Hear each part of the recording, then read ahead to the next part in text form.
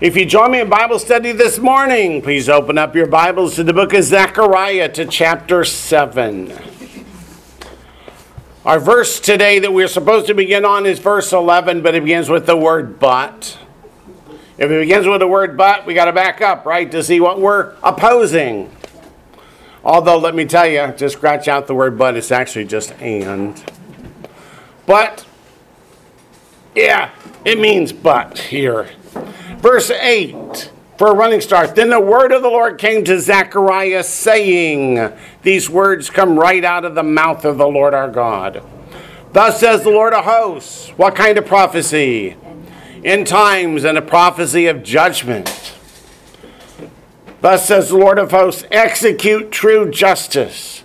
Show mercy and compassion, everyone to his brother. Give me one modern word to describe all that. Repent. Repent. Verse 10, do not oppress the widow or the fatherless, the alien or the poor.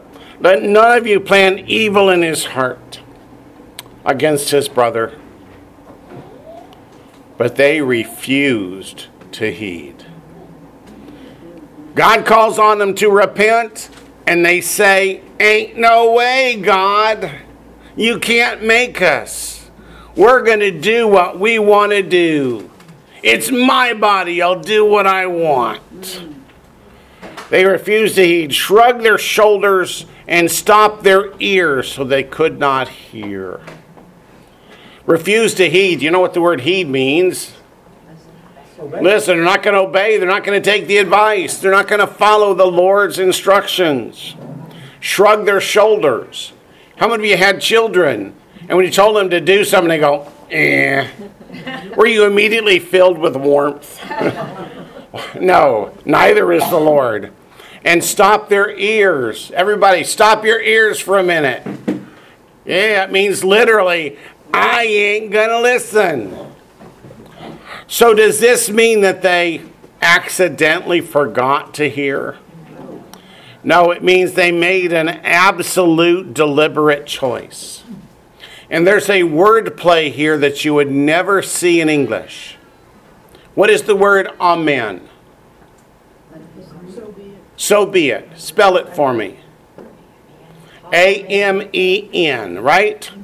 This word refused is M-A-E-N. The A and the M just trade places.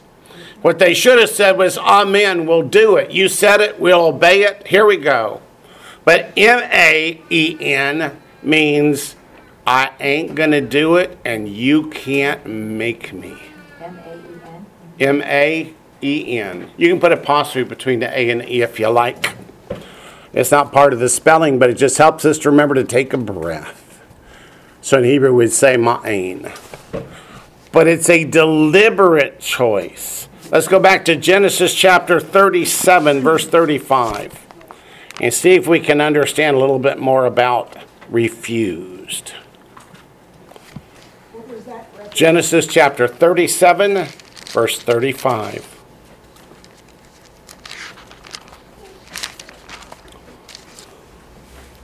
Just reading those words makes me think of Revelation chapter 16, right?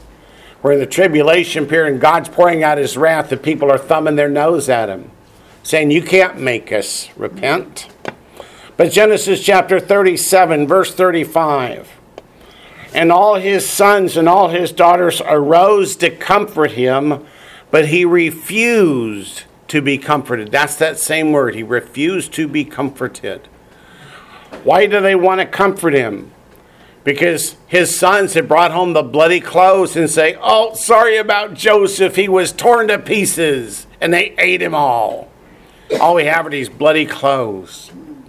And his sons wanted to comfort him and say, it's okay, Papa, it's okay. You got the 11 of the rest of us. But he refused to be comforted. He would not accept the fact that he lost his beloved son, Joseph.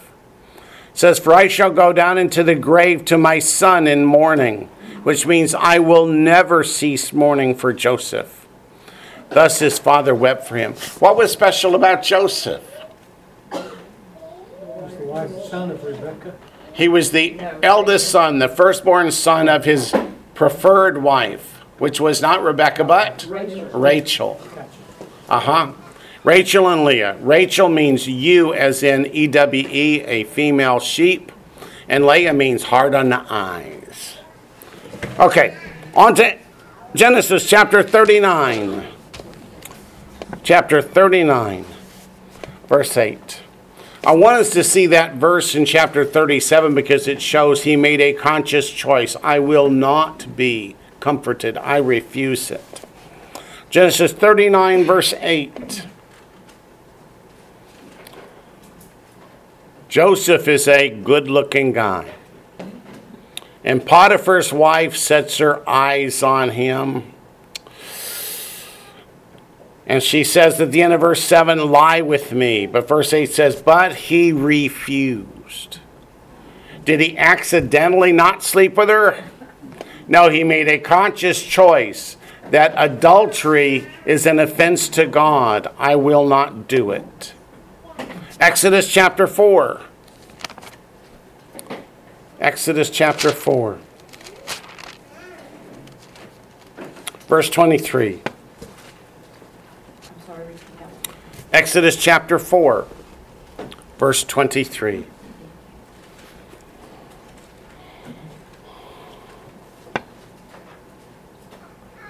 Moses is talking to Pharaoh. What's he tell Pharaoh? Let my people go, right? Exodus 4:23. So I said to him, let my son go that he may serve me. But if you refuse to let him go, there's that word.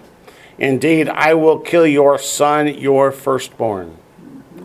Did Pharaoh have a choice whether to let the children of Israel go or not? He did.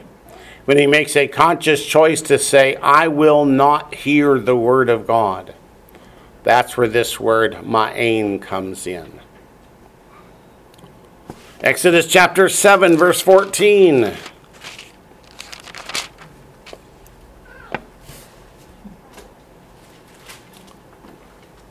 So the Lord said to Moses, Pharaoh's heart is hard. Do you know what that word hard means?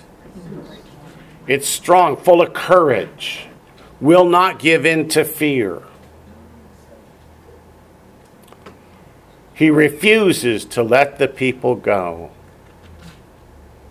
Again, a conscious choice. Exodus 16:28.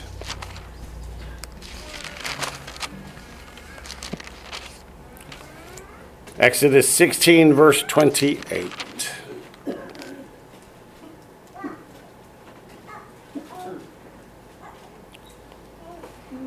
Oh boy. Where does God give the Ten Commandments on Mount Sinai? Exodus 20. Exodus 16 is before Exodus 20. You guys are going, yeah, we knew that. But what's the discussion here is the Sabbath. Was the Sabbath not created as part of the Ten Commandments? The answer is no. It's been from the beginning, from Genesis chapter 2, verses 1 to 3. And it says in Exodus 16, verse 28, and the Lord said to Moses, how long do you refuse to keep my commandments and my laws? Did they do an oopsie? Or do they deliberately say, I don't care if God told me not to do this, I'm going to do it anyway? And the Lord said to Moses, how long do you refuse to keep my commandments and my laws? Numbers chapter 20.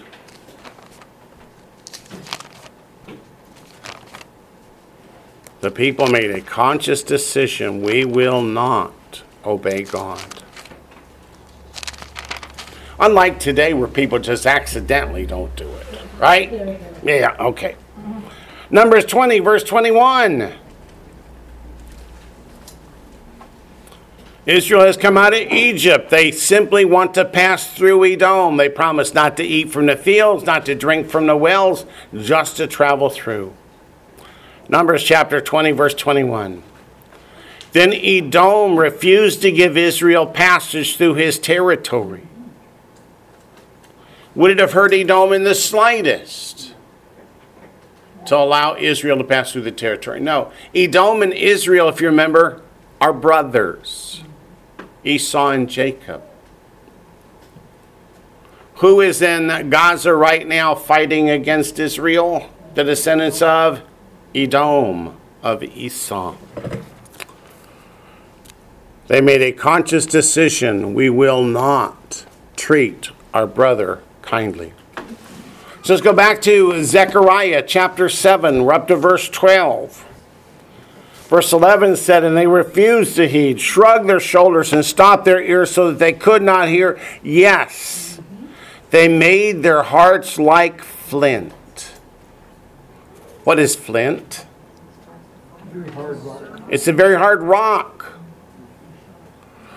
In the book of Matthew, Messiah says, the gospel message is like the best of seed, and the human heart is the ground on which the seed falls.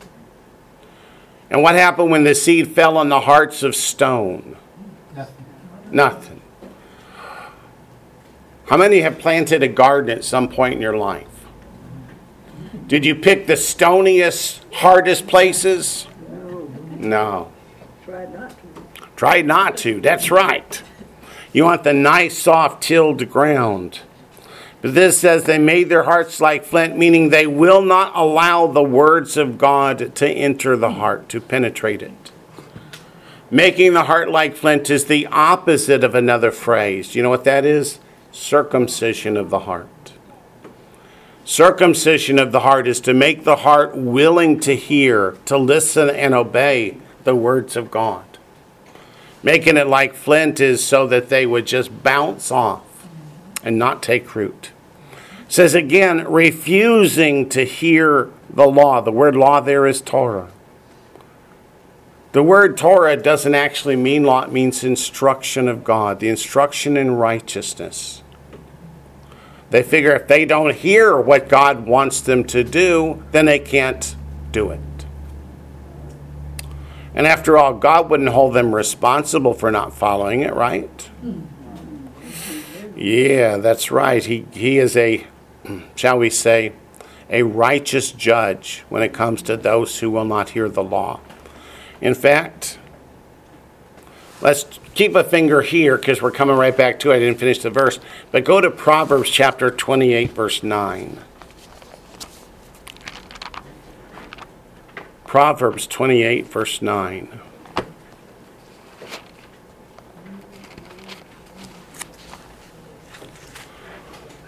Most preachers occasionally take passages from the Psalms and the Proverbs and use them in their messages, but there's some of these they would never touch with a 20-foot pole, and this is one.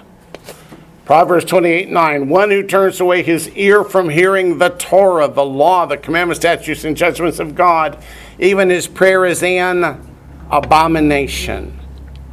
If you will not hear God's words, he will not hear your prayer requests. Sometimes people jump in and go, well, he would hear the prayer for salvation, but that means you have turned your ear toward the law. You're no longer turning away. You have done what's called what? Repentance. Repentance. Is there a New Testament equivalent to Proverbs 28:9? John 9:31. Let's go look at John 9:31.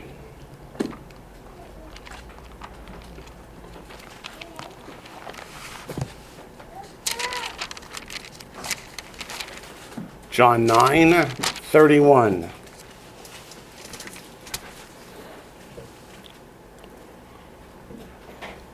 John 9:31. Now we know that God does not hear sinners. But if anyone is a worshiper of God and does his will, he hears him.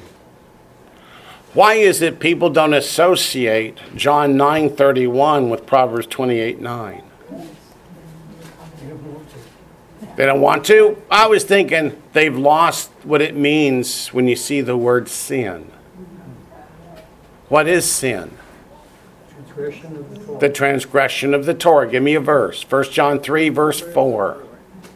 1 John 3, verse 4. Let's turn up to 1 John 3, verse 4 for a minute.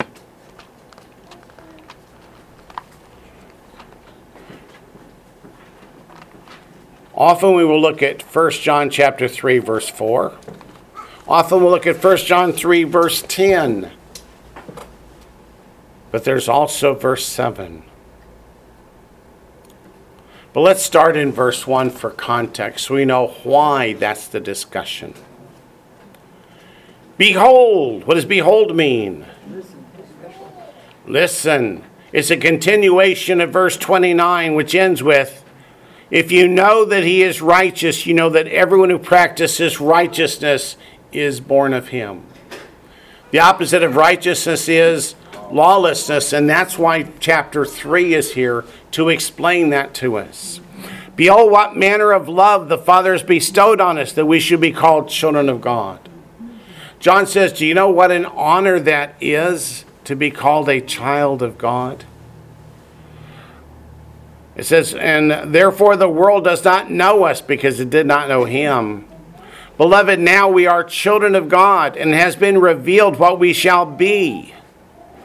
But we know that when he's revealed, we shall be like him. For we shall see him as he is, that is, face to face. And everyone who has this hope, what is this hope? To be the child of God that gets to see God face to face, to live in his presence, to dwell at his feet.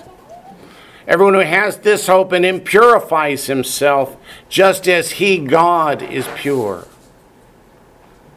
How does one purify oneself? That's sanctification. That's cleaning out the sin. That's repenting. Whoever commits sin also commits lawlessness, and sin is lawlessness. Anomia, that which is contrary to God's commandments. And you know that he was manifested to take away our sins, and in him there is no sin. Whoever abides in him does not sin. What does that say? Whoever abides in him does not sin. Whoever sins has neither seen him nor known him. Meaning, if you can continue walking in sin, and it's not just convicting the daylights out of you, what's wrong with your heart? Verse 7, little children, let no one deceive you. He who practices righteousness is righteous, just as he is righteous. The opposite of that is Matthew 7:23. Those who are walking in lawlessness are going to hear what? Depart from me, I never knew you. You don't want that. Let's also look at Galatians chapter 3, verse 13. Galatians chapter 3, verse 13.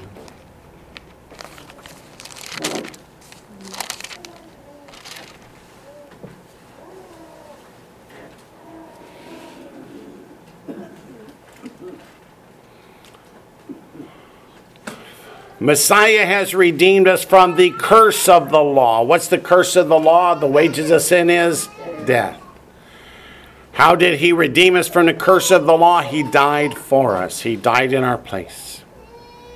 Having become a curse for us, for it's written, cursed is everyone who hangs on a tree. Yet I hear regularly from people that say, this says he redeemed us from the law. Is that what it says? No. Redeemed us from the curse of the law. They say, well, isn't the law a curse?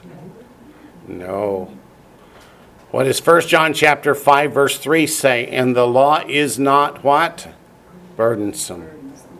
It was not meant to be a burden. It was meant to be a blessing and a joy. So let's go back to Zechariah 7, because I haven't finished reading the sentence yet. Boy, I have no self-control. Brother Wayne? Yes, Miss Rachel. Would another cross-reference to Proverbs 28:9 be John 9:31? Yep, but we already read John 9:31. But you're exactly right. It is the New Testament equivalent of it. So back to verse 12, Zechariah 7:12. Yes, they made their hearts like flint, refusing to hear the Torah and the words which the Lord of hosts had sent by his Spirit. What Spirit? Holy Spirit. Through the former prophets. Thus great wrath came from the Lord of hosts. That's what I want you to see there. What comes as a result of refusing to hear God's commandments? Great wrath. Is that what you want? The wrath of God poured out upon you? No. What is that verse that Daniel likes so much in Psalm 119? Let's turn back to Psalm 119. 134. What's that? 134. He likes It's 126. It is time for you to act, O Lord, for they have regarded your law as void. What's it mean they regard your law as void? They refuse to hear it. They say it's not important, it's not for us. Messiah fulfilled it. They have all kinds of ways to say it. What they mean is, I ain't doing it. And when it says it's time for you to act, O Lord, that means it's time for God's wrath to come. That word wrath, let's go back to Zechariah 7:12, is the word Ketsef, Qetsef, or write any other combination of English letters that makes you say Ketsef. Okay? Not ketchup. That's close though. Ketsef. For other instances where this word occurs, let's go to Isaiah chapter 34. Immediately your mind is going, oh, but that's about judgment. Yipper. That's what God's wrath is judgment. It's Hebrew word 7110 for those who like to look up the meaning of the words for yourselves. But remember, don't look it up in Strong's. Look it up in a lexicon that's keyed to Strong's. Strong's Concordance tells you the way the word was used in the King James Bible. So King James is always correct because they're just telling you which word in the King James this word is. The lexicon tells you what the word means and where it comes from. Okay. Isaiah chapter 34 verse, we'll start with 1. But the key verse is 2. It says, come near you nations to hear. Who are the nations? That's the Gentiles. That's the nations of the world. And heed you people. Now that's talking to Israel. So who does God want to hear this message? Everybody. Let the earth hear and all that is in it. As if we didn't understand that first clause, God wants to make sure we don't miss it. The world and all things that come forth from it. For the indignation of the Lord. That word indignation is ketsef. That's wrath. Does wrath mean he's a little unhappy? Or does it mean somebody's going to get a woodshed experience? For the indignation of the Lord is against whom? All nations. How many times do you hear pastors say, God's wrath is only for Israel? That's not what this says, is it? His fury against all their armies. He has utterly destroyed them. He has given them over to the slaughter. When you read a text that takes place in the future, but it's written with words that sound like the past, that's a special way in Hebrew to write what's called the prophetic perfect. It's a way of saying God already wrote it in the book. If God already wrote it, is it going to change? No. Do you have to wonder whether it's going to take place? No. So the prophetic perfect means this is not an if. This is assured that this judgment, this fury is going to be poured upon all nations. And we call that time, of course, the tribulation period. Sometimes I get amused when I hear pastors say the tribulation period is only so God can punish Jews. And it's not a humorous laughter. It's a you just watch and see. Let's go to Isaiah chapter 54, verse 8.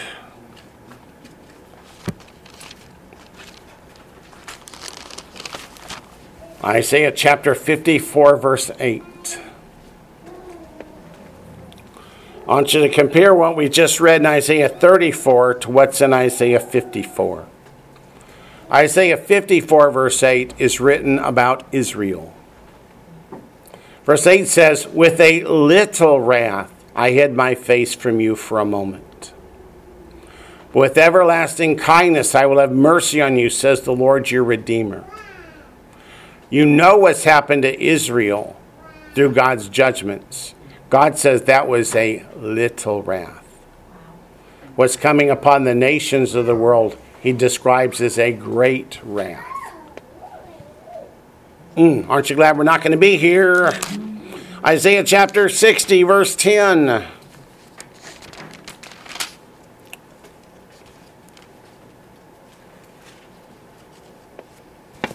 The sons of foreigners shall build up your walls, talking about the walls of Jerusalem.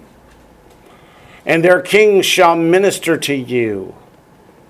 For in my wrath I struck you, but in my favor I have had mercy on you. When God establishes the Messianic kingdom, the nations of the world are going to come and help rebuild the city of Jerusalem. Are going to bring wealth and treasures into it. And are going to stream up from year to year to worship the King, the Lord of hosts, and to keep the feast of tabernacles. That's why. Zechariah 14, verse 16. Let's look also at Jeremiah chapter 10. Well, that's kind of like deja vu, huh? Jeremiah 10. What did we study last night? Jeremiah 10.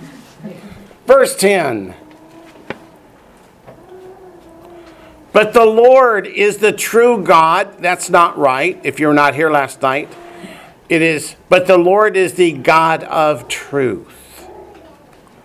True God, the word true is an adjective. The word truth is a noun. A God of truth. What does the scripture say is truth?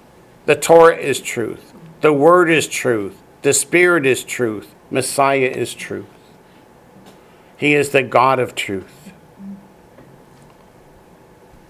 Isn't it odd that people think that all those four things are truth, but they think they can disagree with each other? They can't disagree.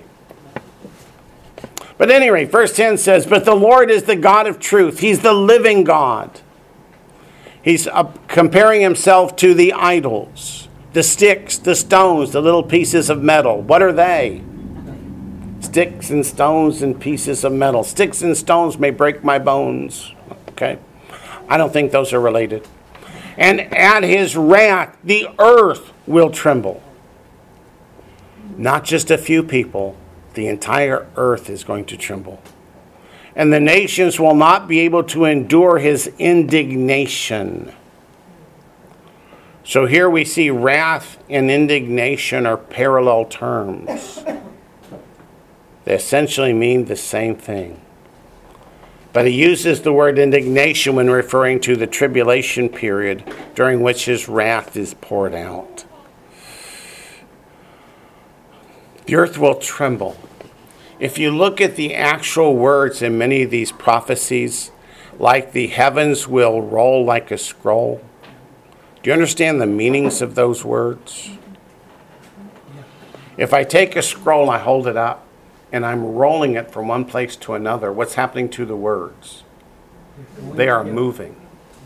So, if you're standing here on earth looking up at the sky when this takes place, the earth is going to be rotating on its axis. It's going to be changing its axis. And the stars that were above you today won't be the stars above you tomorrow. What is that going to do to the earth? That's when every mountain and every hill is moved out of its place. Can you imagine the kind of earthquakes that that's going to create? Energy of thousands of atomic bombs at the same time. At the same time. And it's why the earth will go back from 365 and a quarter day years to 360 day years, because the axis will change. Is that when the mountains are brought down and the valleys are lifted up? Yep. That's when. Oh, sorry. Whenever we start talking prophecy, I get goosebumps. Back to Jeremiah. No, Zechariah. We'll do Jeremiah next week on Friday.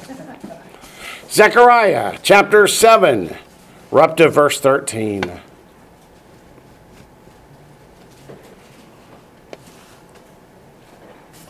Therefore, what does therefore mean?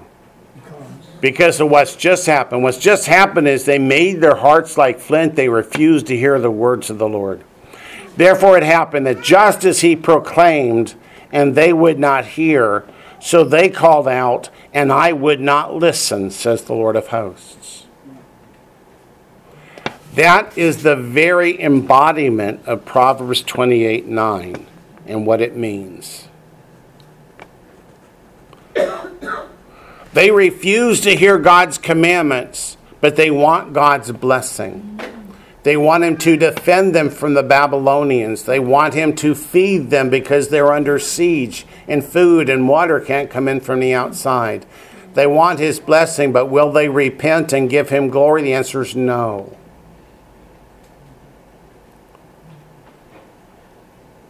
If we could go back and look at the children's drawing boards at home where the children are doing their lessons, how much you want to bet they'd have the word God and an ATM machine? That's the way they're treating God. Don't tell me what to do. You have no business in my life, but give me, give me, give me. And God says, no. If they want to put their faith in the pagan idols, he says, let the pagan idols defend them. You know how well that went over? I heard that old expression, lead balloon. Don't know quite what it means, but I think it's applicable here. So verse 14 says, but I scattered them with a whirlwind among all the nations which they had not known. What is a whirlwind? Anybody know? It's a tornado. A whirlwind, a tornado. When a tornado comes through an ancient village, what happens to all those buildings made of sticks and straw roofs? Completely gone. You cannot today stand out there in the middle of the field and say, come on, tornado, bring it on. I got this. That doesn't work very well. Have you seen the movie Twister? It doesn't work very well. So that's what he means by like a whirlwind. When God brings his judgment, that's the way he describes it. Go to Isaiah 66. He uses the same term when looking at the judgments that fall in the tribulation period and the judgment of Messiah at the end of it when Messiah returns for Armageddon. Isaiah 66:14.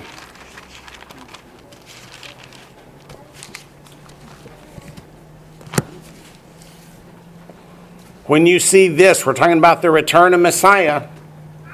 Your heart shall rejoice, and your bones shall flourish like grass. The hand of the Lord shall be known to his servants. That's his blessing, his protection, his kindness, his mercy.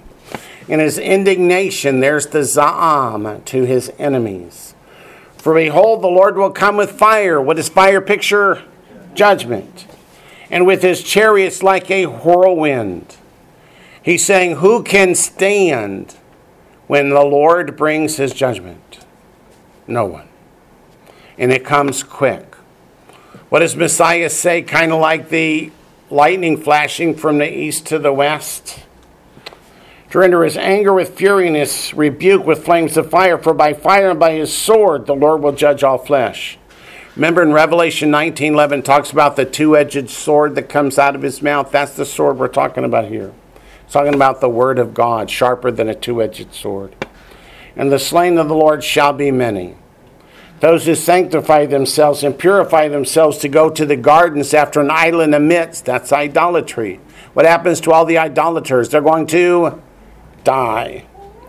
Eating swine's flesh and the abomination in the mouse. What about those that are eating ham and pork and shrimp and lobsters and oysters, etc.? Says they shall be consumed together, says the Lord. He's going to kill them one and all. I must tell you, many, many decades ago when I was wrestling with, are we really not supposed to eat these things? I read Isaiah 66:17 and said, we're not supposed to eat these things. I still have people going, but didn't God cleanse them in Acts chapter 10? If God cleansed them in Acts chapter 10, is he going to slay you for eating them when he returns? The answer is no. So what's the answer to Acts chapter 10? Did God say don't call any pig common or unclean, or did he say don't call any man common or unclean? Yeah, who gets to decide what's clean or unclean? It's God and not man. But also on the whirlwind, while we're in Isaiah, if I hadn't just shut my book, let's go to Isaiah 58.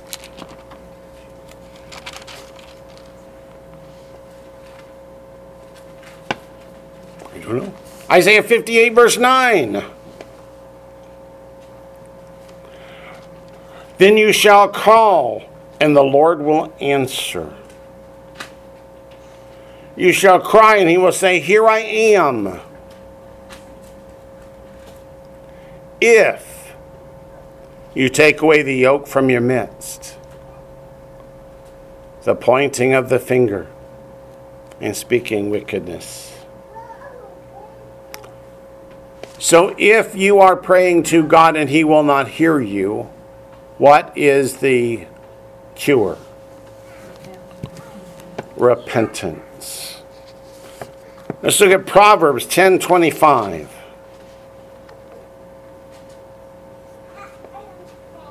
Proverbs 10:25.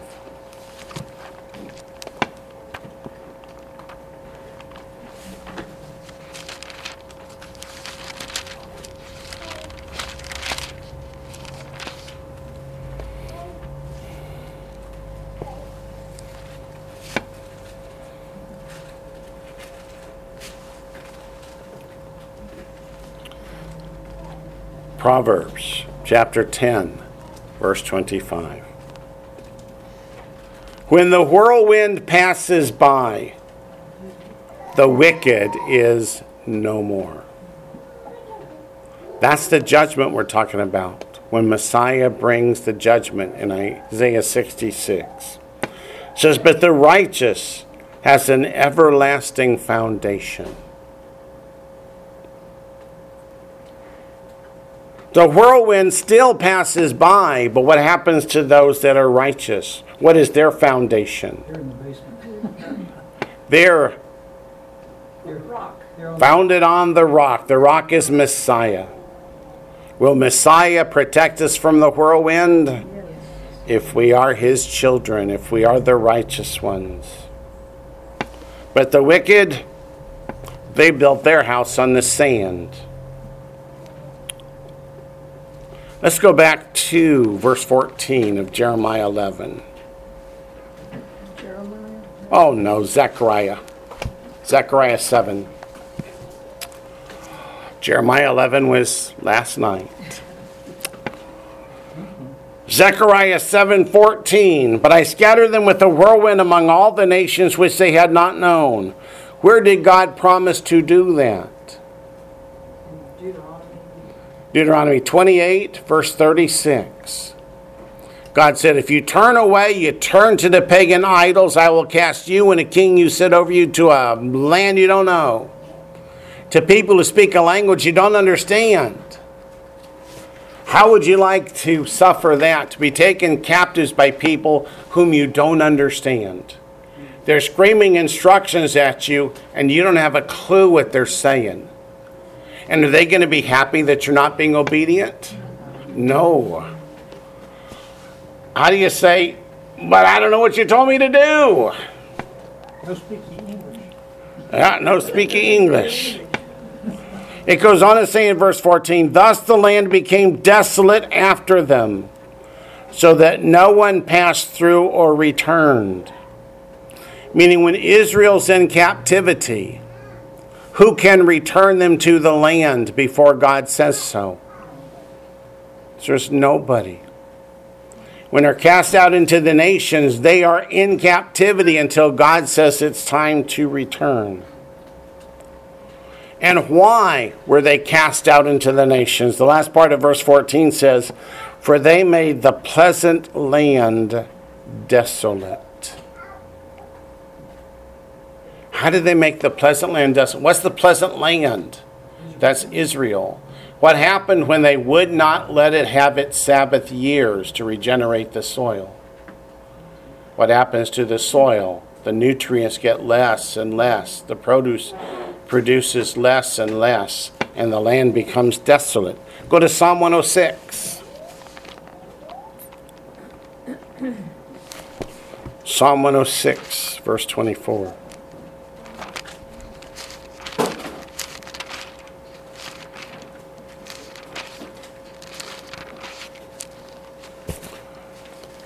You want to see a land stop producing? Give praise to Baal and Ishtar when it produces fruit. And eventually, you're going to find the fruit is going to stop.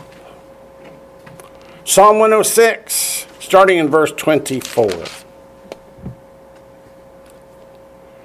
Then they despised the pleasant land. They did not believe his word. That verb, believe, write this down in your notes. He'aminu, H-E' E-M-I-N-U. He'aminu. Same verb, just a different conjugation from Genesis 15:6. And Abraham believed God, and God accounted it to him for righteousness. When God spoke to Abraham, Abraham believed it and did what God said. God speaks to them, talking about the children of Israel, and they didn't believe it. God said it, so what? Won't happen. Says, but they complained in their tents and did not heed the voice of the Lord. They complain in their tents that they're not getting everything they're asking for, but they won't heed the voice of the Lord. Therefore, what does therefore mean? Because they will not hear. He raised up his hand in an oath against them. Once God swears an oath on his name, will he ever break it? Not. That's Psalm 89:34. My covenant I will not break, nor alter the word that has gone out of my lips. Got a question out here and go to meeting land. Let's see. Probably getting a lot of static from somewhere. Okay, here's the question.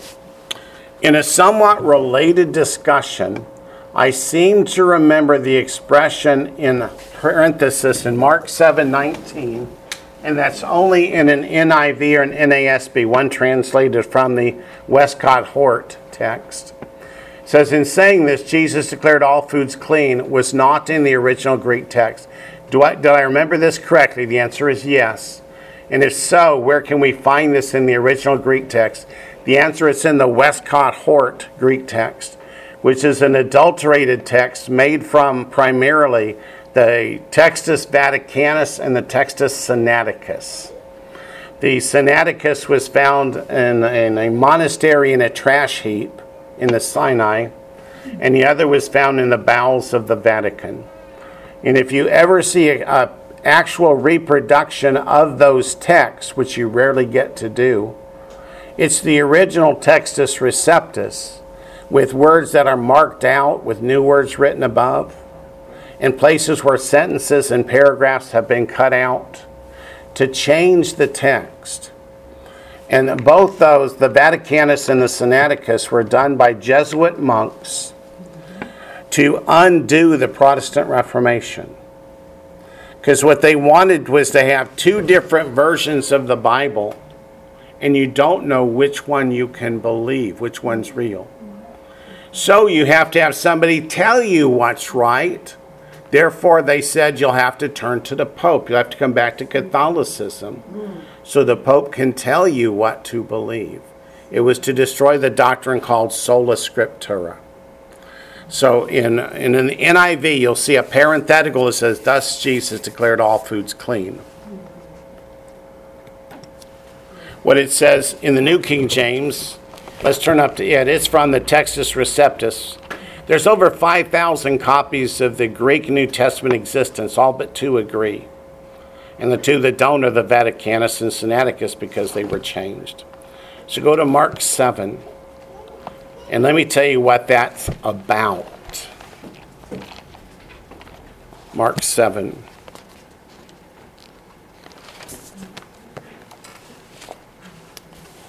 Verse 19. Let's start in verse 18, which is where he starts calling the apostles dumb. He does. So he said to them, are you thus without understanding also? What's that mean? Are you dumb too? Yeah. Do you not perceive that whatever enters a man from outside cannot defile him, because it does not enter his heart, but his stomach, and is eliminated, thus purifying all foods? The first thing you've got to know is he would never call an unclean animal like pig food. In Leviticus 11, God tells you which animals are food and which ones are not. But second, Mark 7 is not about eating any kind of animal. It's about a ceremonial hand washing called Netilat Yadayim, where you have a two-handled cup. You pour water over one hand, then water over the other. It's something commanded by the rabbis, not by God. And the Lord is saying, if I didn't pour the water over my hands, and if I have a little sand or dirt on my fingers, and I eat a piece of bread, and that's what the discretion is. Look at verse 2. Bread, the word bread there is made from water and flour. What happens to the bread? The bread gets digested. What happens to the dirt? It goes out in the latrine. So the digestive system will clean the dirt off the food. So Messiah says, quit worrying about it. How many of you have children who made mud pies? Did it kill them? No. I'm not going to ask how many of you did it, because, well, you probably all did too. And that's what he's talking about. The scribes and Pharisees are worried about a little dirt on your fingers because they didn't wash their hands like you told them to. He said what defiles a person is the rebellion in the heart. The rebellion that says, God told me I can't eat this shrimp, but who's he to tell me I'm going to eat it anyway? What's he going to do? Well, you don't want to ask those questions. Let's go back to Psalm 106. Wayne, Yes, ma'am. do you think that someone actually wouldn't be saved if they weren't kosher? Like if everyone Kosher's else, the wrong word. Or, Do I think people I don't know how to that word that. do I think people that are eating things like pig and shrimp and all Yeah. are saved? Yeah. Well, what did we read in Isaiah 66? What's Messiah going to do to them when he returns? He's going to kill them. Is that so they can go to heaven quicker? No. What the scripture says, go to 1 John chapter 2. It's a good question because it's a really important one. So go to 1 John chapter 2.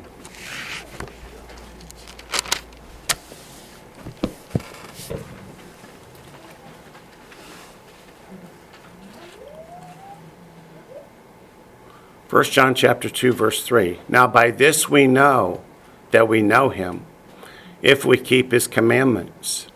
He who says, I know him, and does not keep his commandments is a liar, and the truth is not in him. So it's something we need to repent of. We don't want to go to Judgment Day being in rebellion to God. And if we look back, three of the main commandments that God tells us are so important to him in the Old Testament are the Sabbath, the feasts and festivals, and don't eat unclean foods. What did the Catholic Church change in the 4th century? The Sabbath, the feasts and festivals, and the unclean foods. Why did they do that? Because God said this was most important to show our service to him. The Sabbath, it says in Exodus, is the sign that we worship the true and living God. The Pope didn't want you to worship the true and living God. He wants you to obey him instead. So even though the Protestant church came out of Catholicism, they still follow the Pope's commandments in those regards. In fact, if you go to the Baltimore Catechism, it says, what day is the Sabbath? The Sabbath is Saturday. Then why do we worship on Sunday? To show the power of the Pope, that he has the authority to change God's laws on earth and bind men to it. How do we know he has this authority? Because even the Protestants obey him. So do I think it's a big deal? I do. And what, Go ahead. Go ahead, I'm listening. oh, you said the three, important, yeah, the Sabbath, the feast, and the food. Yeah. Where do you get that as being the most important? I mean, how do you... If you remember when we went through Deuteronomy, That's when we pointed out that these were the things that God kept hitting upon Okay. as what separates those who obey him from those who don't. You don't find most people going around saying, well, I got to murder somebody every day. Yeah. I got to commit adultery every day.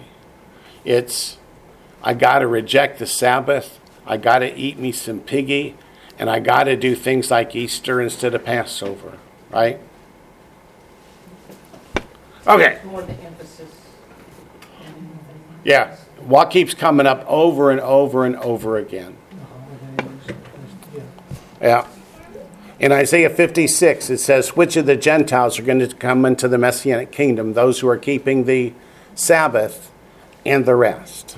And also in the New Testament, the words of Paul that are twisted, most often, if you listen to various denominations and teachings, relate to those three things. Relate to those three things. It all ties back to the Catholic Church in the 4th century. And also, to, if I can say this, I think to the Catholic Church, basically destroying all Hebrew writings of the New Testament. They couldn't change the Old Testament, there are too many copies. But it's obvious there are books in the New Testament that had to have been written in Hebrew because of the Hebrewism. And by changing those, that kept people from validating the Old Testament. Yeah. If you remember in, which one? The Deutele Matthew. I have a copy of Deutele Matthew. Many of you probably do. I think I may have sent them out even. It was rescued from a fire by Cardinal Deutele where they're burning all the books in Hebrew, all the books of the New Testament even. And there was one, he said, I'm going to keep this one. And took it out of the fire. Okay, back to Psalm 106. Psalm 106, verse 24. Then they despised the pleasant land, that's Israel. They did not believe his word, but complained in their tents and did not heed the voice of the Lord. Therefore he raised up his hand in an oath against them to overthrow them in the wilderness, to overthrow their descendants among the nations, and to scatter them in the lands. So right here, what God is trying to tell us is there's a reason that all these judgments fell upon the children of Israel. Because what was Israel supposed to teach the world? About the true and living God and how his commandments were wonderful to be kept and how they bring God's blessing. So when they're breaking them, what are they teaching the nations of the world? To do likewise. Yeah. Back to chapter 7. Zechariah chapter 7. I know that's a hard thing. That's why we teach on it so hard here. Zechariah chapter 7.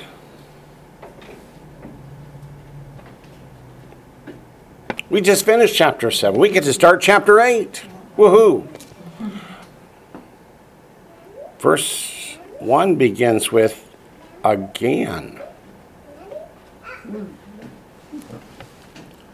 But it's not again. There is no again. It's simply and. And again gives us an entirely different meaning from what it should. So this is the third message of those 4 that began back in chapter 7, verse 1.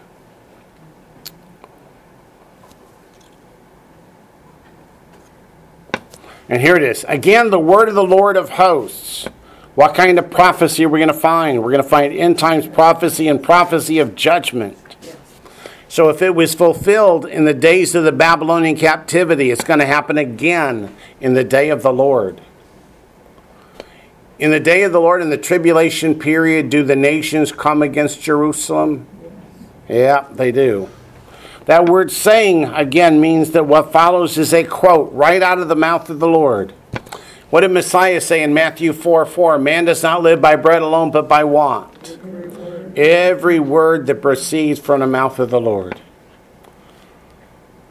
So verse 1 says, the word of the Lord of hosts came saying, thus says the Lord of hosts. Doesn't that sound kind of redundant? It's announcing. Is that kind of like God holding a switch and kind of bouncing it off his hand? Thus says the Lord of hosts, I am zealous. That word kana is the word for jealousy. And that's exactly what it means. I am jealous for Zion with great zeal. What is Zion? Zion is prophetic Jerusalem. In the midst of Israel, where God's throne will sit, where Messiah will rule and reign through the Messianic kingdom. And Israel has been scattered throughout the nations. And the nations, have they cared for the Jewish people, treated them well, made sure that? No. They have mistreated the children of Israel down through the ages. And when God brings Israel back, what's going to happen to the nations? That's what chapter 8's about. Vengeance is mine, saith whom? The Lord. I will repay. That's what's coming.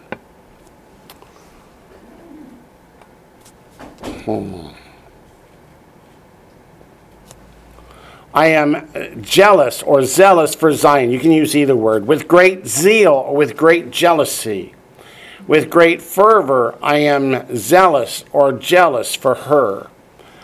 What this verse is trying to tell us is that God sent Israel into captivity not to hurt them, but to bring them to what? Repentance. When he sends them out of the land, into the land of the pagan idols, what do the pagan idols do for them? Nothing.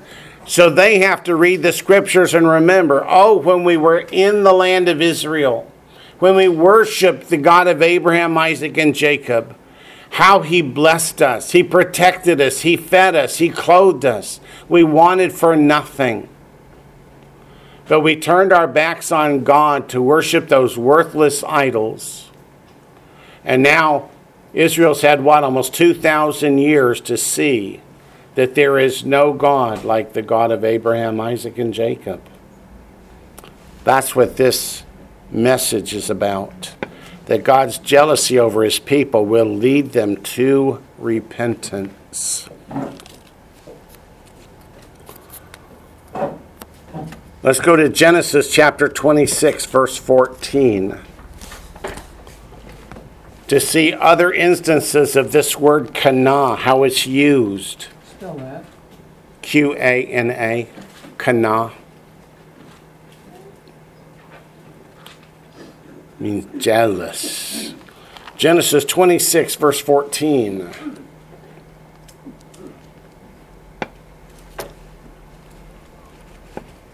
We'll start in verse 12, so it explains verse 14, which is the key verse.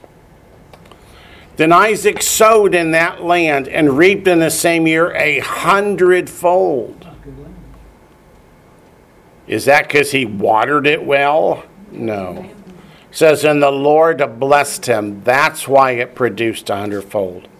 The man began to prosper and continued prospering until he became very prosperous.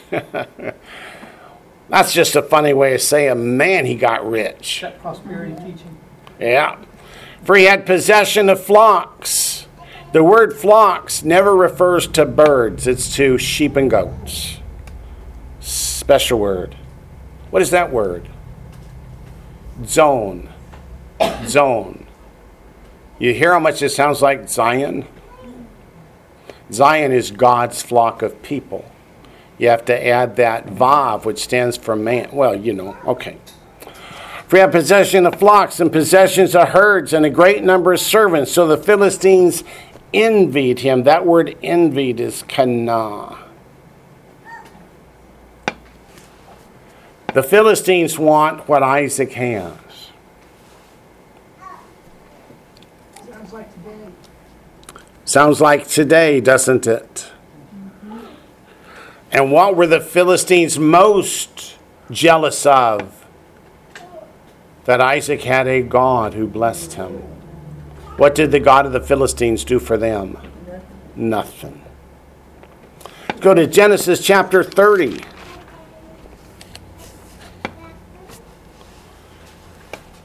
Another use of Kanah. We talked about Rachel and Leah, right? They were sisters. Jacob wanted to marry Rachel, but when he woke up on the morning after his wedding night, there was Leah. Now when Rachel saw that she bore Jacob no children, Rachel envied her sister. There's that word Kanah. She was jealous of her sister and said to Jacob, "Give me children or else I die." Genesis chapter 37. This is the kind of jealousy that God has for Israel. Israel, he says, is the apple of his eye, the choice vineyard, that he wants to love, that he wants to tend, that he wants to care for. Can you imagine how much it hurts the Lord to see him turn to idolatry? Genesis chapter 37, verse 11. We're talking about Joseph. He had a dream, right?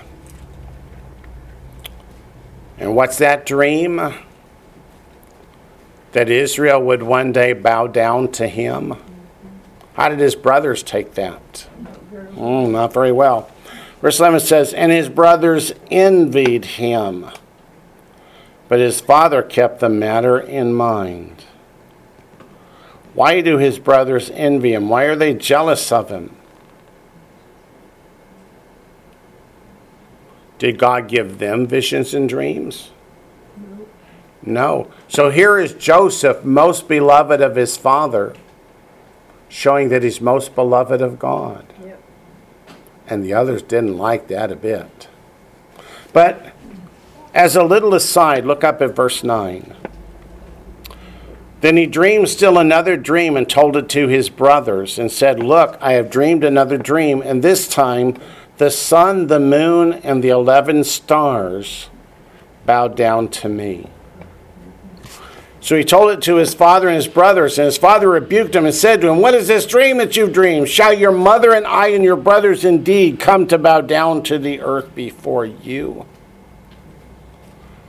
The reason I want you to notice verse 9 is that's the sign of Revelation chapter 12. Let's turn to Revelation chapter 12.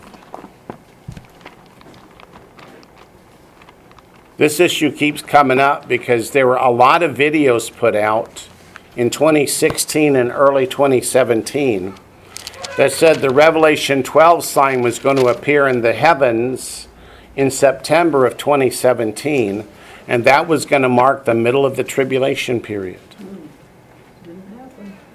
That was 6 years ago. The second half of the tribulation period is only 3.5 years, and we're not living in the kingdom. But in Revelation 12, verse 1, it says, "Now a great sign appeared in heaven, a woman." What's a woman always mean in prophecy? A religious system. "Clothed with the sun, with the moon under her feet, and on her head a garland of 12 stars." Genesis 37:9 says that is Israel. There's just 11 stars in Genesis. I'm sorry? There's just 11 stars. Because Joseph is the 12th. The 11 were his brothers. Yeah. Yeah, Joseph is the 12th here. There are 12 tribes of Israel. Verse 2, "Then being with child, she cried out in labor and in pain to give birth." That's not the birth of Messiah 2,000 years ago to the Virgin Mary.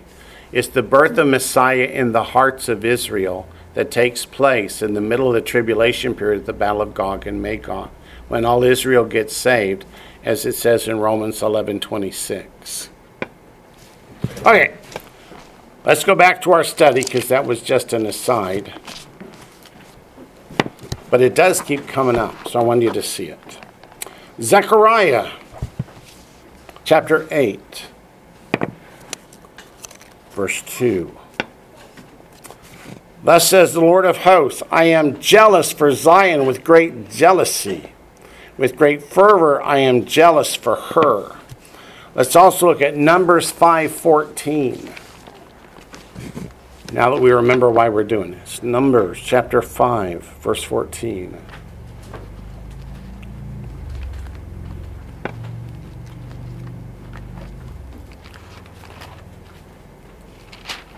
Numbers chapter 5, verse 14.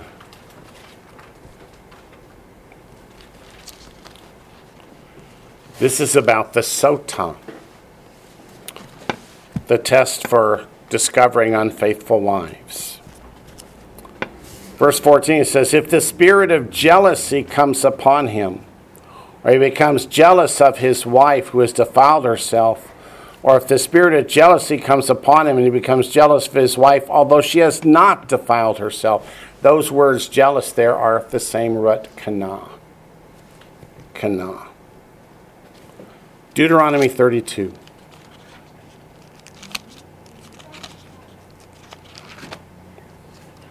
The sota, if you're not familiar with it, was a test given by God to tell the husband that she has been a faithful wife and you're accusing her wrongly, or, she's guilty. Deuteronomy 32:16. This is also the word kana. They provoked him to jealousy with foreign gods. With abominations, they provoked him to anger. Yes, ma'am? Question, could the same test be used for the husband, or was Nope. it only for something for the female? Only for the female. Somehow I find God being just right there. Yeah. I didn't write the book. I'm just reading it. Okay. Deuteronomy 32:16. They provoked him to jealousy with foreign gods. Israel was betrothed to God at Mount Sinai.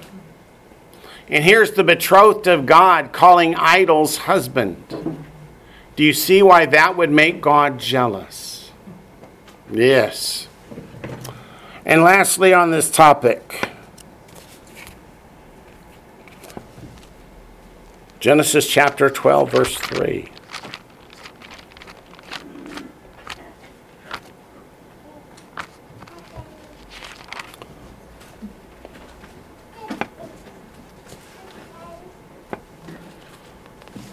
This one does not contain the word kana, but it helps us understand what it means.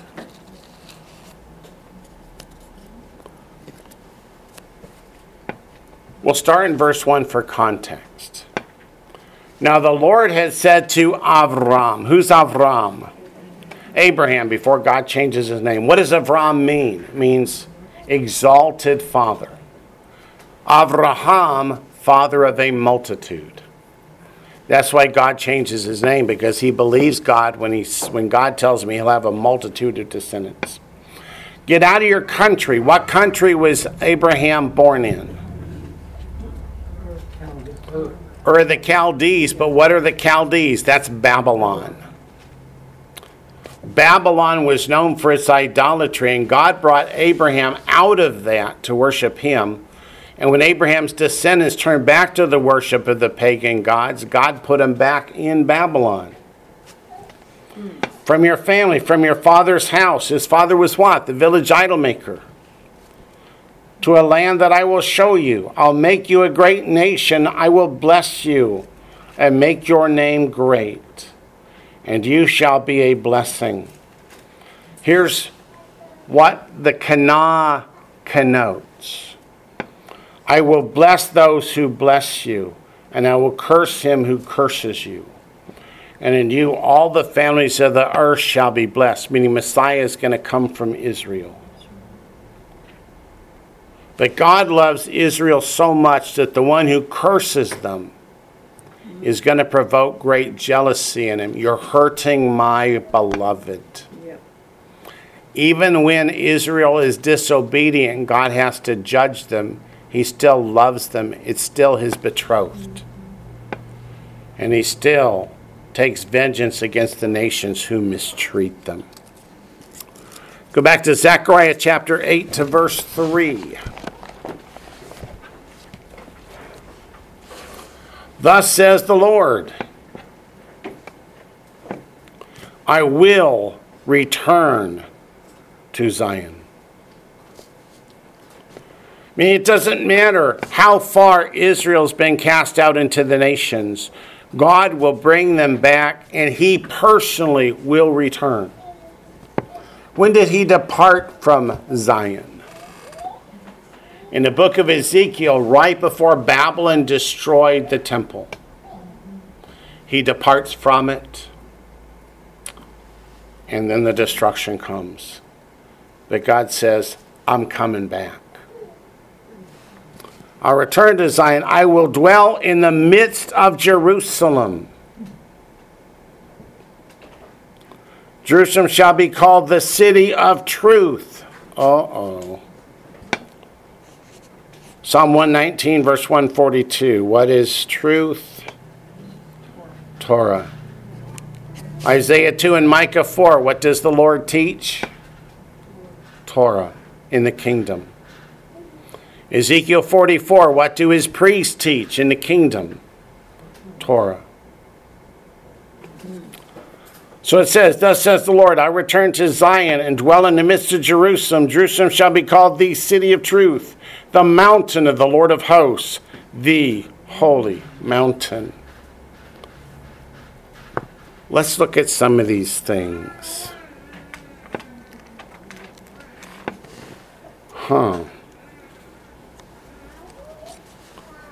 I will return is actually written in the Hebrew in the perfect tense. But all the translators said, ooh, this is the prophetic perfect. We recognize it here. God's coming back. The city of truth. Let's go look at Psalm 119, verse 142. I said it. Let me show it to you.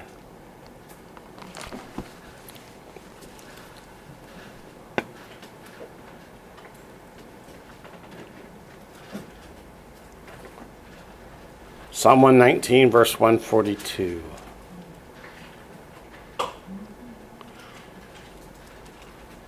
Your righteousness is an everlasting righteousness, and your Torah, your law, is truth. And then look at verse 160 in the same book, Psalm 119, same chapter.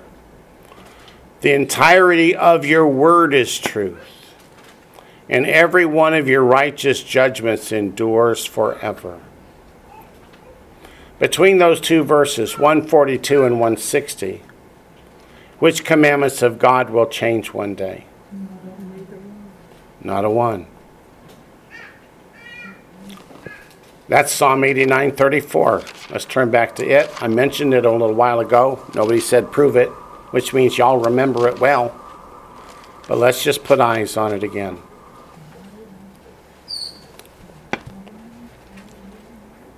My covenant I will not break, nor alter the word that has gone out of my lips. So think about that on one hand. Nor alter any single word that has gone out of his lips. And on the other hand, remember Matthew 4:4. Man does not live by bread alone, but by every word that proceeds from the mouth of the Lord. God bless you. With those two verses, what if God decided, it's okay to eat pigs. I don't care about Shabbat. Who cares about the Passover? What would that make God? A liar. Does God lie? He can't lie. Give me a verse. God is not a man that he should lie, neither the Son of Man that He should change his mind. Very good. Hey, Wayne. Yes, sir. On the Baltimore commentaries that I just downloaded, they talk about the church had changed the Sabbath to celebrate his resurrection. That's another example where he wouldn't have done that because the feast of first fruits had already been established and he wouldn't have changed it. But that's just another example that you're talking about. Over. Yep, very good. I mentioned Isaiah 2 and Micah 4 and Ezekiel 44. Let's just quickly, briefly, as time's flying, take a look at Isaiah 2 first.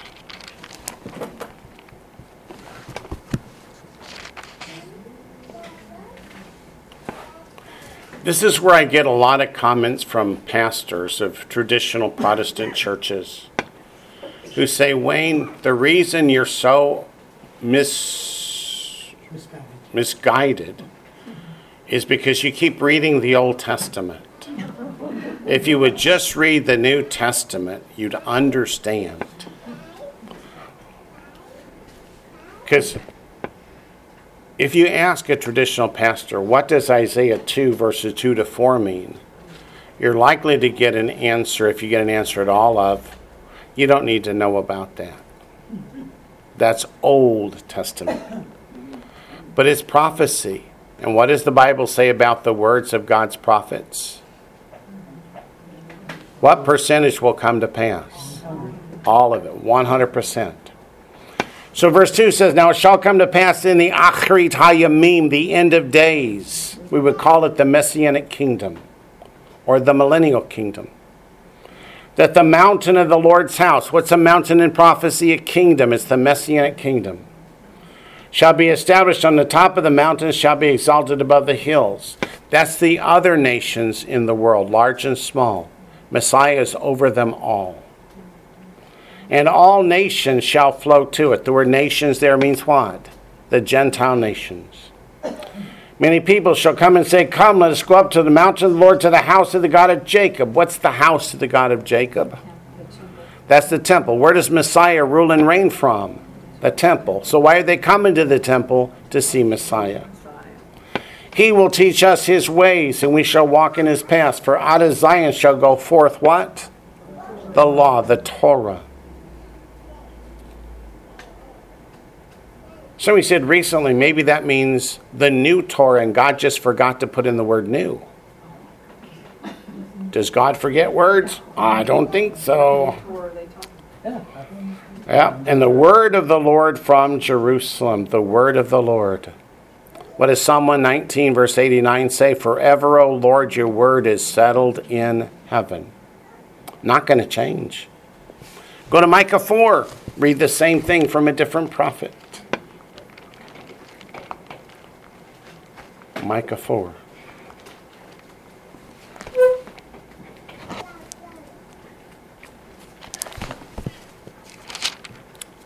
What's the main verse we know in Micah 5?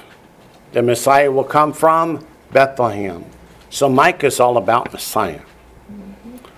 Micah chapter 4 verse 1. Now it shall come to pass in the Acharit HaYamim, the end of days, that the mountain of the Lord's house should be established on the top of the mountains, shall be exalted above the hills, and people shall flow to it. Nations shall come and say, come, let us go up to the mountain of the Lord, to the house of the God of Jacob. He will teach us his ways, and we shall walk in his paths. For out of Zion the Torah, the law, shall go forth, and the word of the Lord from Jerusalem. It's Ezekiel 44 that assures us the law has not changed.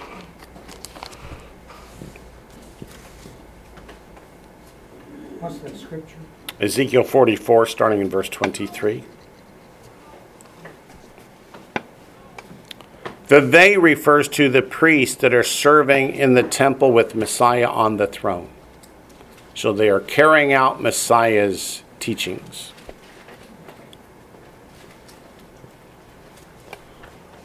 And they shall teach my people the difference between the holy and the unholy, and cause them to discern between the unclean and the clean. Have all animals been declared clean? No, there be no reason to teach the difference. Verse 24, in controversy they shall stand as judges, and judge it according to my judgments. They shall keep my laws, that's the Torah, and my statutes, the chukot. Those are the commandments we don't understand. How many understand why God would say, thou shalt not murder? Yeah, that's pretty easy. Thou shalt not commit adultery. Pretty easy. Thou shalt take a perfectly red cow and slaughter it on a mount of olives and burn it with hyssop. with cedar, shiny colored cloth. Take the ashes and put it in water. Sprinkle people with the water to make them clean. How many got up this morning and said, well, of course that's how you would make people? No. Those are the statutes. We don't understand why. God just said do it. In all my appointed meetings, that's the Moedim of Leviticus 23, Passover, unleavened bread, etc. And they shall hallow my Sabbaths. So what does God specifically hit right here in 23 and 24? The clean and unclean, the Sabbath, the feasts and the festivals. Why doesn't he say they'll teach people not to murder? Well, that's pretty obvious. And when it says my laws and my statutes, that encompasses all the rest. There are just some that he points out because he knew that in the 4th century, somebody was going to change things, or at least try. Where does God tell us in the prophecies that it's going to happen?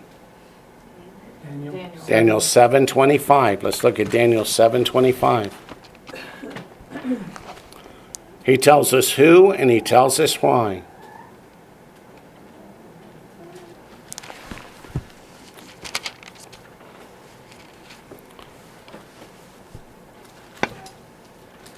Daniel chapter 7 verse 25 is about the false Messiah, Antichrist, or beast of Revelation 13. It says, he shall speak pompous words against the Most High, shall persecute the saints of the Most High, and shall intend to, meaning to try to change times, that's the appointed times of Leviticus 23, and the law, that's the Torah. But the false Messiah is not here yet, at least not ruling and reigning. But what do we read in 2 Thessalonians 2 about the mystery of lawlessness? It's already here. It's been from the Garden of Eden forward, Satan trying to keep people from keeping God's commandments. Because again, close your eyes, put yourself back in the Garden of Eden. God said, do not eat from the tree.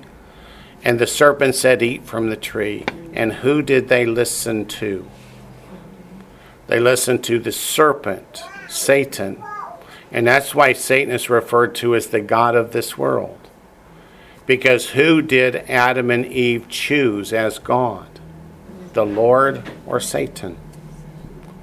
So when God says, thou shalt not, and someone else, whether it's Satan, the Pope, or somebody else, says, thou shalt do it, and we obey the man instead of God, is that right?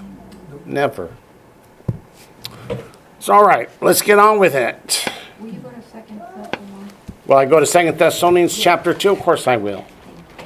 2 Thessalonians chapter 2. She said, show it to me. Verse 7. For the mystery of lawlessness is already at work. That was back in Paul's day, 2,000 years ago. The mystery of lawlessness was a doctrine called antinomianism. That's a big long word. But whose doctrine was that? That was the doctrine of the Nicolaitans. Turn to Revelation 2 and see what God has to say about the doctrine of the Nicolaitans. He addresses the Nicolaitans in Revelation 2, verse 6 and verse 15. In verse 6, he says, but this you have, that you hate the deeds of the Nicolaitans, which I also hate. The Nicolaitans' doctrine was, when Jesus was crucified, buried, and resurrected, the law came to an end. You don't have to keep those commandments anymore. And then later in chapter 2, starting verse 14, but I have a few things against you, because you have there those who hold the doctrine of Balaam, who taught Balak to put a stumbling block before the children of Israel, to eat things sacrificed to idols, and to commit sexual immorality. Thus, you also have those who hold the doctrine of the Nicolaitans, which thing I hate. Wayne? Yes, sir. Was not the doctrine of the Nicolaitans the same as sensualness and lewdness? Yes, meaning since God's commandments don't apply anymore. Mixing, like we could go have a church service and drink whiskey and eat pork. Yep. That would be the doctrine of the Nicolaitans. All right. What does that say?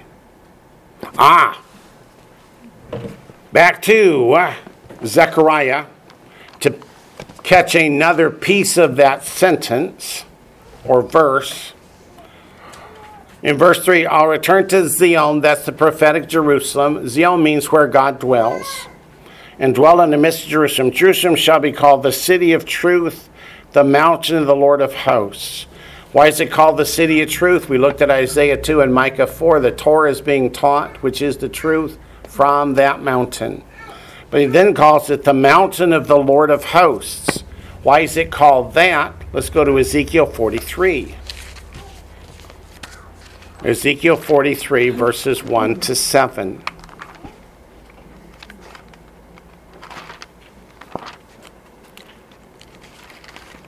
Ezekiel 43, verses 1 through 7. Messiah is the Lord of hosts, right? I keep saying he's going to rule and reign from the temple in the Temple Mount in Jerusalem. Here's where we find that out. Verse 1, afterward he brought... Whoops, you're not there yet. Let me give you a minute. Afterward he brought me to the gate that faces toward the east. That's the eastern gate of the Temple Mount.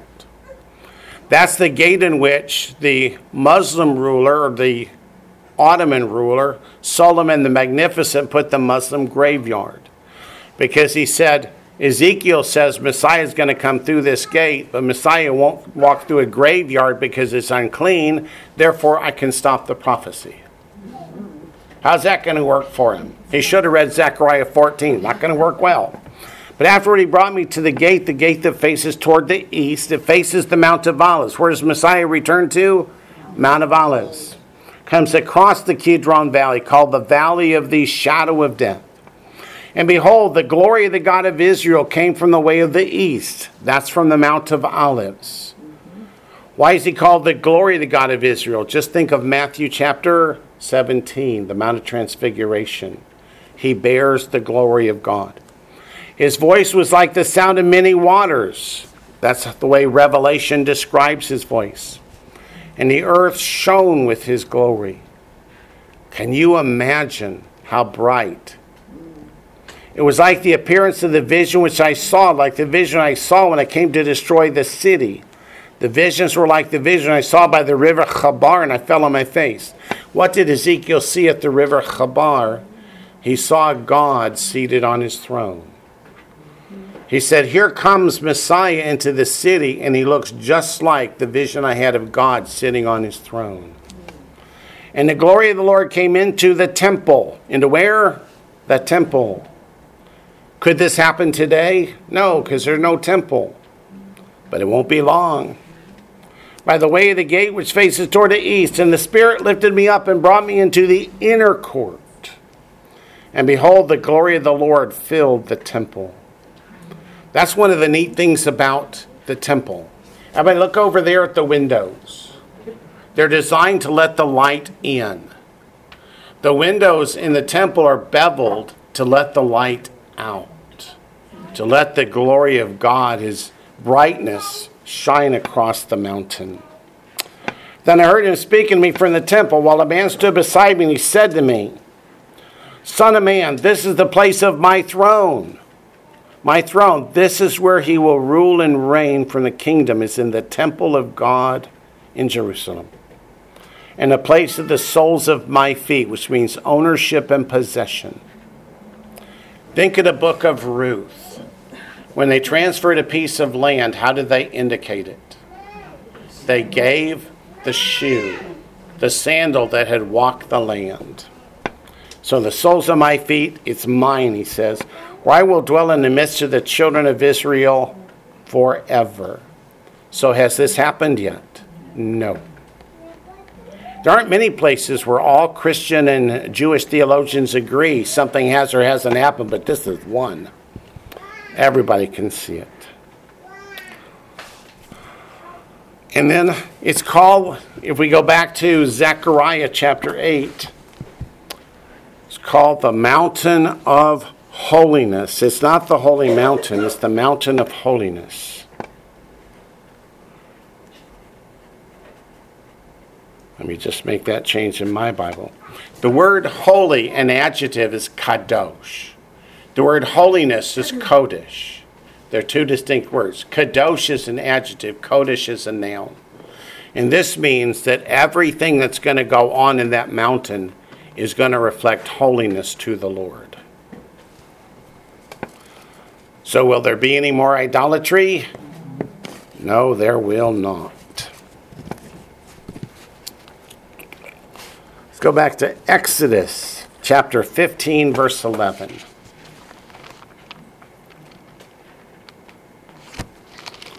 Exodus chapter 15, verse 11. Exodus chapter 15 is the Song of Moses. In verse 11, can you read that to me in Hebrew? Mika moka be'elim Adonai. That's the song we sing. Who is like you, O Lord, among the gods? Who is like you, glorious in what? Holiness. Everything associated with the Lord must be in holiness.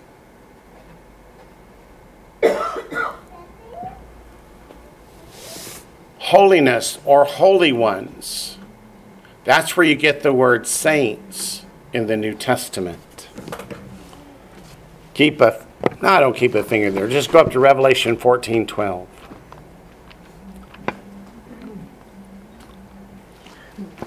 People are still singing the Song of Moses. It's a great song. Revelation 14:12. Here is the patience of the saints. The word saints in Greek is hagios, and it means the holy ones. The Kodashim. Here are those who keep the commandments of God and the faith of Yeshua. So if the whole mountain is a mountain of holiness, all those who come there, how would you describe them? They keep the commandments of God and the faith of Yeshua. Is there a difference in biblical Hebrew between and or? The answer is yes. They're two different words. They have two different meanings. If God meant one or the other, he'd have used or.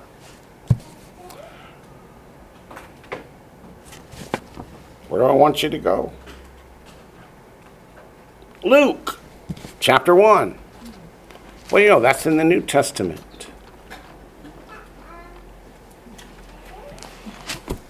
If you think the Old Testament and the New Testament teach different doctrines, then you need to rip out those pages between Malachi and Matthew, because it's just one book. Luke chapter 1. This is a prophetic vision that is given to the people. Let's go to verses 70 to 75. Zechariah, the father of John the Baptist, filled with the Holy Spirit, gives this prophecy. Luke chapter 1, starting in verse 70 through 75. As he spoke, he being the Lord, the God of Israel, spoke by the mouth of his holy prophets who have been since the world began, that we should be saved from our enemies and from the hand of all who hate us, to perform the mercy promised to our fathers and to remember his holy covenant, the oath which he swore to our father Abraham, to grant us that we, being delivered from the hand of our enemies, might serve him without fear. How? In holiness and righteousness before him all the days of our life. All the days of our life. Serve him how? In holiness and righteousness.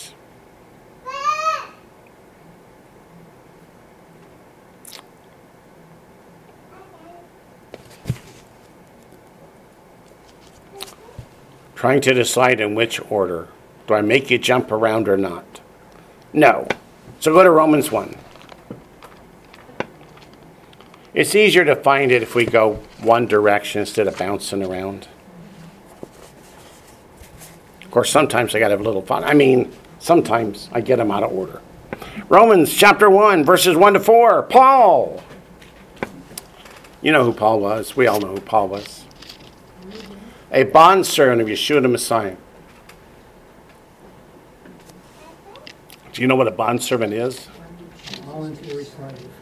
A bondservant, he was born a slave, but has been set free. But even though he's been set free, he chooses to continue to serve the master. But this time, not because he has to, but because he chooses to. Called to be an apostle. In Hebrew, that's a shaliach, a sent one. Who sent Paul? Yeshua himself did. Acts chapter 9. He didn't give Paul a choice, did he? He said, go. Which he promised. Separated to the gospel of God, which he promised before through his prophets in the Holy Scriptures. Remember, the book of Hebrews says that the children of Israel in the wilderness were preached the gospel just like we were. So the gospel is not just Messiah was crucified, buried, and resurrected. It's that we can be forgiven and be part of the kingdom of God.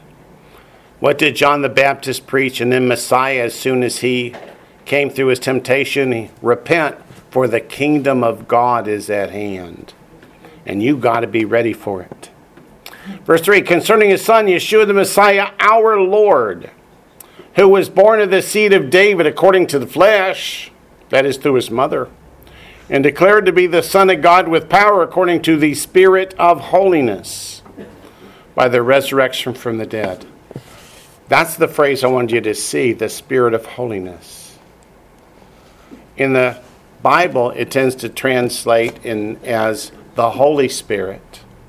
But here they're translating correctly, as it is in the Old Testament, the Spirit of holiness. Meaning when God's Spirit dwells in you, you must be holy as he is holy. Isn't that what 1 Peter 1 says? You be holy, for he is holy.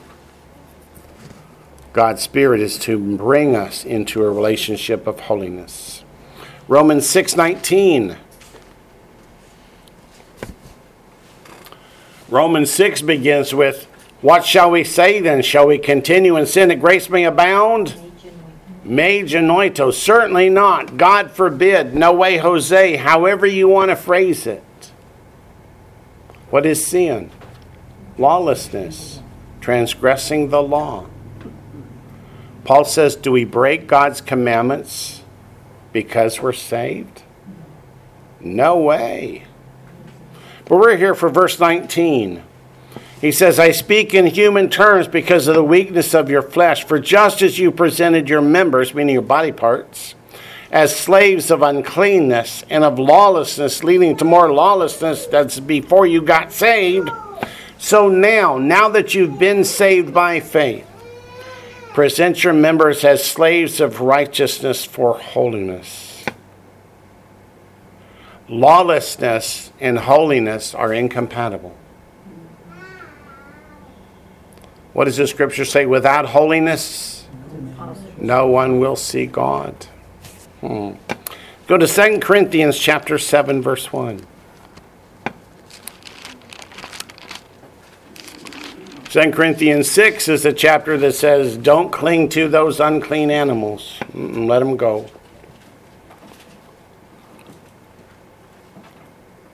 But chapter 7, verse 1, I'm trying to tiptoe as you get there. Therefore, well, you got to say, therefore what?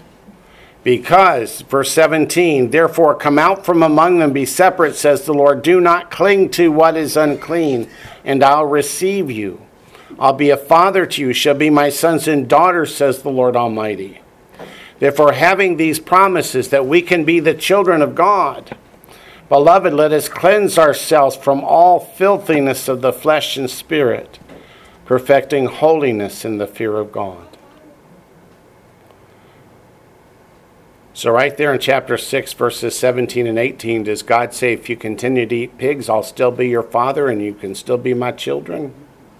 Doesn't say that. Let's go to Ephesians chapter 4. Also written by Paul.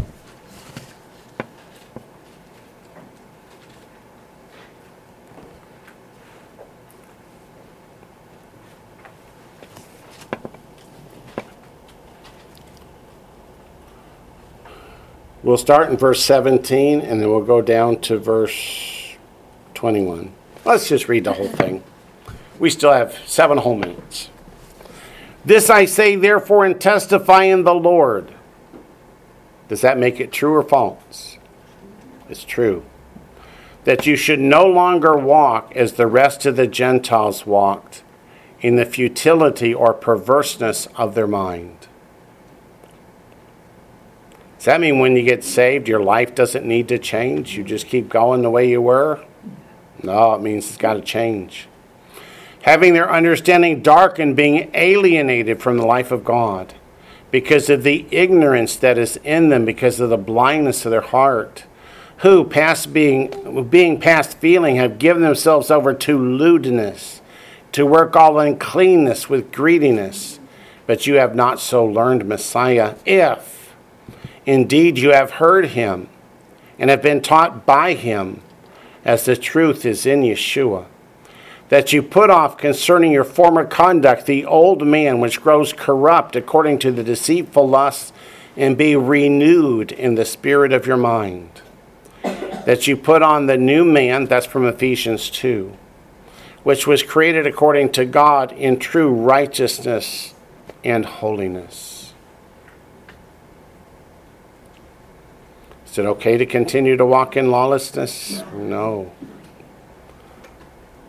Why does he emphasize in true righteousness? Can it be half-hearted? God wants your whole heart. And holiness. And of course, Hebrews 12:14 is a verse I mentioned a minute ago. But let's put eyes on it. Where again? Hebrews 12:14.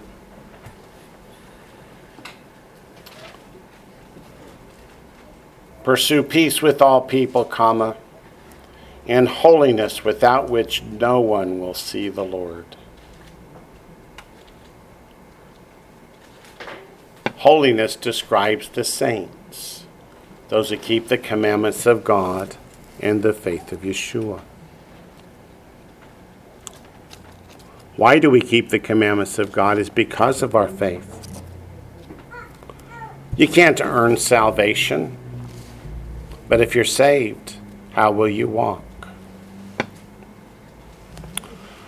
Let's go back to Zechariah. Chapter 8, verse 4. Thus says the Lord of hosts. Let you get there. How many times does the Lord use the phrase the Lord of hosts in just these first few verses of chapter 8? Is that like him holding a stick and a carrot, but no carrot? Yeah, that's exactly what it is. Thus says the Lord of hosts, old men and old women shall again sit in the streets of Jerusalem, each one with his staff in his hand, because of what? Great age. Does that mean 50 or 60 years old? No, it does not. Several hundred. Let's go back to Isaiah 65. You're right, it means several hundred. Like it was before the flood. How long did people live before the flood? Almost 1,000. Who was the only one that lived more than 1,000? There wasn't one. There wasn't one. The Lord said, in the day that you eat of it, what's a day to the Lord? 1,000 years. So man's life could not exceed 1,000 years until that sin got paid for. Now go to Isaiah 65, verses 20 to 22.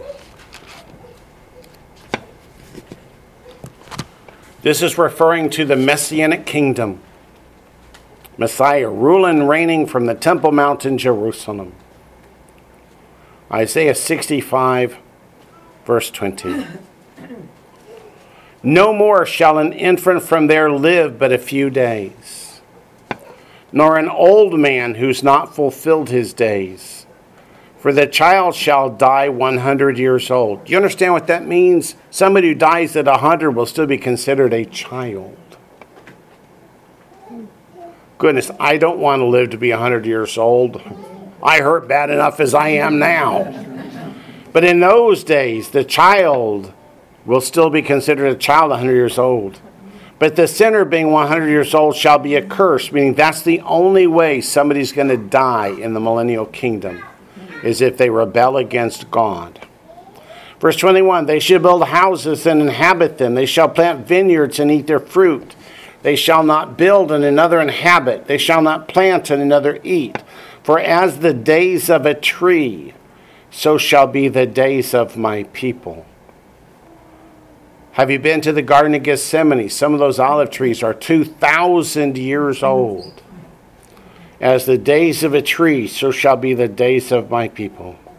And my elect shall long enjoy the work of their hands. Who are God's elect? His children, his servants, those who love him. Let's go back to Zechariah chapter 9. We're up to verse 5. I'm sorry, we're in chapter 8. Can't skip ahead to chapter 9 already. Verse 5. The streets of the city shall be full of boys and girls playing in its streets. You have seen the great tragedies in Israel of the last few weeks, right? The children that have been slaughtered. This is talking about a time of perfect peace when the children can just play in the streets. Let's go back to Isaiah 65. I know you're thinking, why didn't you tell us to stay there? I don't know, I forgot. Sorry. Isaiah 65, verse 23.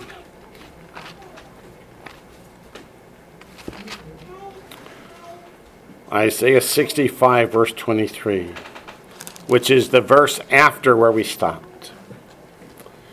They shall not labor in vain, nor bring forth children for trouble. Means no more stillborn children. No more children who are born sickly and perish soon thereafter. The children will be healthy, they will be strong, they will be vibrant. It says, for they shall be the descendants of the blessed of the Lord, and their offspring with them. It shall come to pass that before they call, I will answer. While they're still speaking, I will hear. The wolf and the lamb shall feed together. Right now, but the wolf and the lamb, they do feed together, but the wolf's feeding on the lamb. But in those days, they won't be any hurt.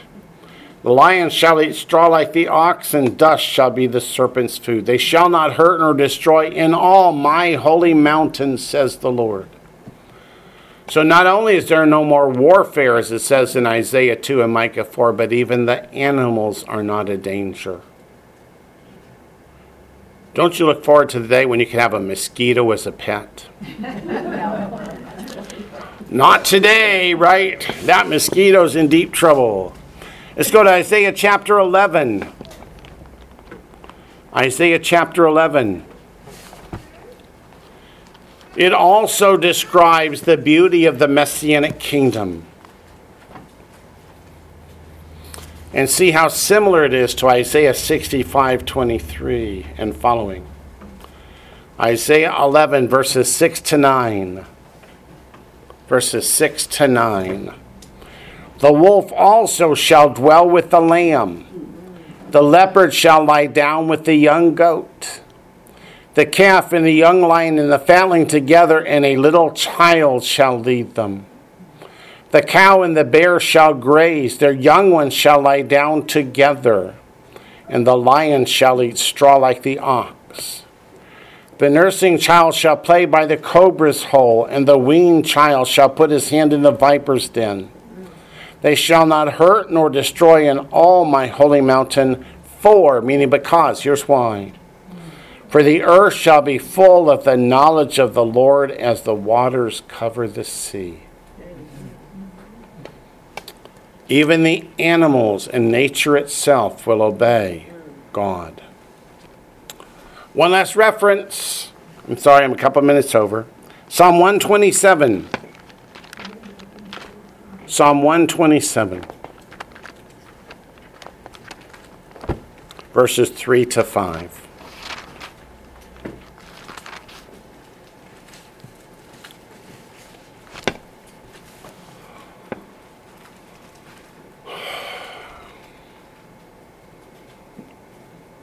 Think of this verse anytime and every time you see an abortion clinic. It says, "For behold," which means shut up and listen. "Children are a heritage from the Lord. The fruit of the womb is a reward. Like arrows in the hand of a warrior, so are the children of one's youth. Happy is the man who has his quiver full of them. They shall not be ashamed, but shall speak with their enemies in the gate." Children are precious. They're a gift from the Lord. Well, our time's up. We'll pick up next week, Lord willing, in Zechariah chapter 8 with verse 6.